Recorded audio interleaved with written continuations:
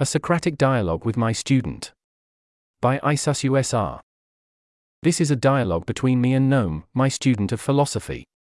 It is reproduced, in edited form, with his permission. When commenting, please consider that he is a teenager.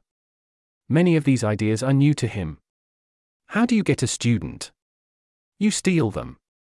His previous teacher was a Marxist. I demolished his previous teacher in debate so thoroughly that he abandoned her teachings and now listens to me instead. I think this dialogue demonstrates good pedagogical techniques. I let Noam be the judge of what is reasonable, what makes sense, and what constitutes proof. I have been practicing rhetoric for at least as long as Noam has been alive.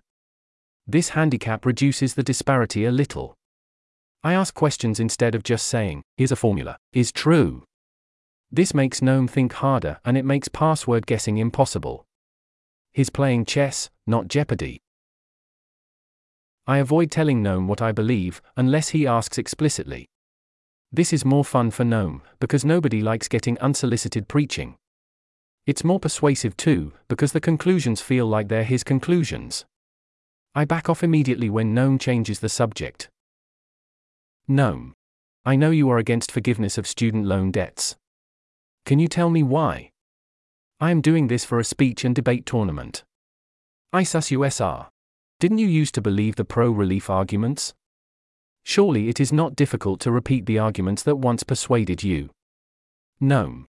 I don't know if I have enough research to debate someone like you right now. lsusr. You're not trying to convince me. You're trying to convince them. Play to their biases, their irrationalities, their tribalism, and their ignorance. Noam. I also have to appease the judges. lsusr. That's what I said. Noam. I'm struggling to find one good argument for student loan forgiveness. lsusr. But didn't you used to endorse it? Surely you can repeat the bad arguments that once convinced you. Noam. Those were moral arguments without any economic understanding. lsusr. That's fine. Your audience is probably economically illiterate. Noam. Somehow I think we won once as the side in affirmative for forgiving all student loan debts. lsusr. Well done. Noam.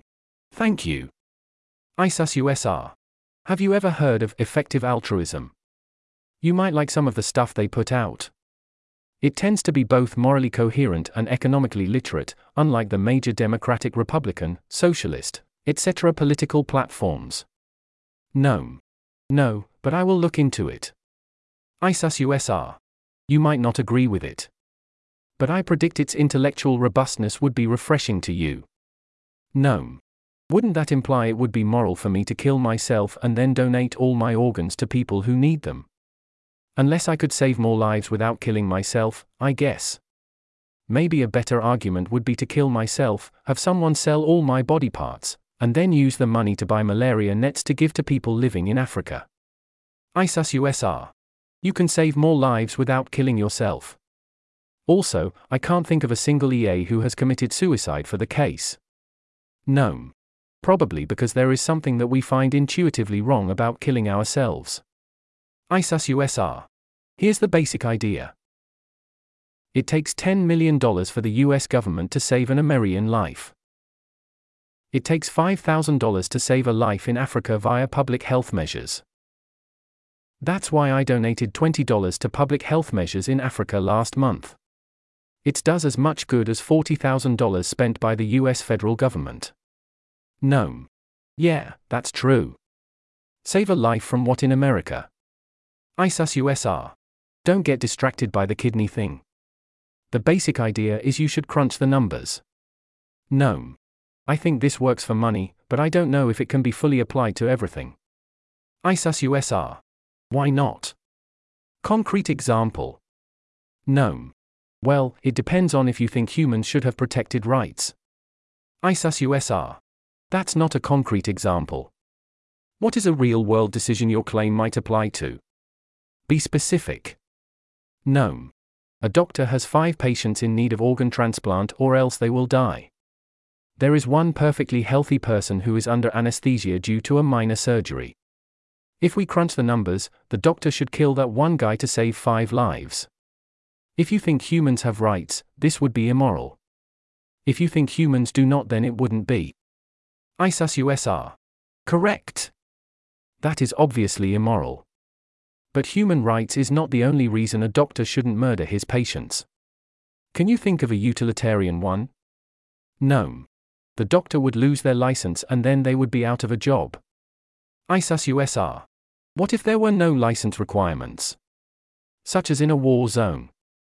No. The patient may be able to save lives in the future. lsusr. So could the 5 organ recipients. Another reason? No. I'm not sure. lsusr. Nobody is going to go to a doctor they believe will murder them. No. If it is a war zone, then there may not be another option. lsusr. Fair. Are you familiar with the term deontological ethics? No. Yes. It's whatever has the best intention. Is that correct? I might have forgotten. lsusr. Nope. It's not best intentions. No. Okay. What is it then? lsusr. Deontological ethics is following good rules like don't kill your patients. EAs believe in crunching the numbers, but they do not generally violate deontological restrictions. When I donated $20, I donated my own money. I didn't steal it. No. Okay. Let me think if there are any flaws that I see. lsusr. Take your time. No. If you follow what I see to be good rules and you're helping the most amount of people, then I couldn't possibly object to it. lsusr. That's EA. Not just people though. They have far more than their fair share of vegans. No. Okay. Slightly unrelated question. What is your thoughts on vegans? lsusr. I haven't eaten meat in months. No. Is it an environmental thing for you, or is it a moral objection to killing animals? Or health? lsusr. The effect on my health is probably negative. The environmental impact matters little to me.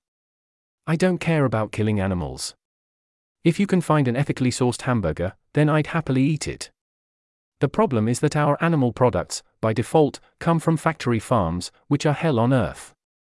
Correction. I ate some gravy at my family's Thanksgiving dinner. No. That is interesting to me and I don't necessarily disagree with your reasoning. lsusr. I try not to impose my beliefs and values on other people. Which is why I didn't mention this until you asked. No.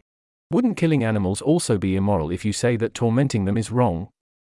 lsusr. There is little suffering in an animal's clean death, especially compared to a long, good life. I'm trying to reduce suffering while adhering to deontological restrictions. No.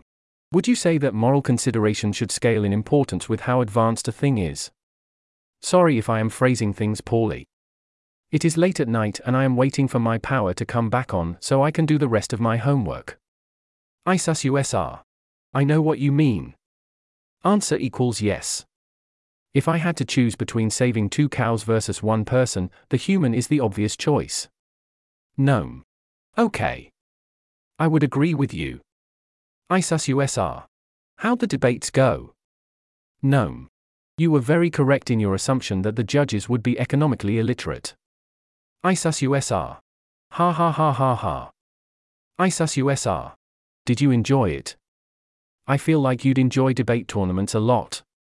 Good job making it to competing with the varsity kids. No. Yes. It was quite fun. lsusr. I liked high school debate too. I did it 3 to 4 years. No. It's fun trying to defend a wrong position because of how hard it is. lsusr. What if your beliefs are wrong, so you think it's the right position? Is it hard then? No. I know it is not on this one because, as you said, it is like debating if the sky is blue. But for some of the other ones, like the USA should deploy more troops in, it is a bit harder to see what is right. lsusr. Go outside. Look straight up. Tell me precisely what color you see. No. It's black at the moment. lsusr. Usually, debate competition resolutions are, deliberately, so vaguely defined that they can be right or wrong, depending on how they are interpreted. Gnome. From what I can see, this one is wrong no matter how you interpret it. I think the word all makes it almost impossible to defend. Quote. The United States federal government should forgive all federal student loan debt. End quote. lsusr.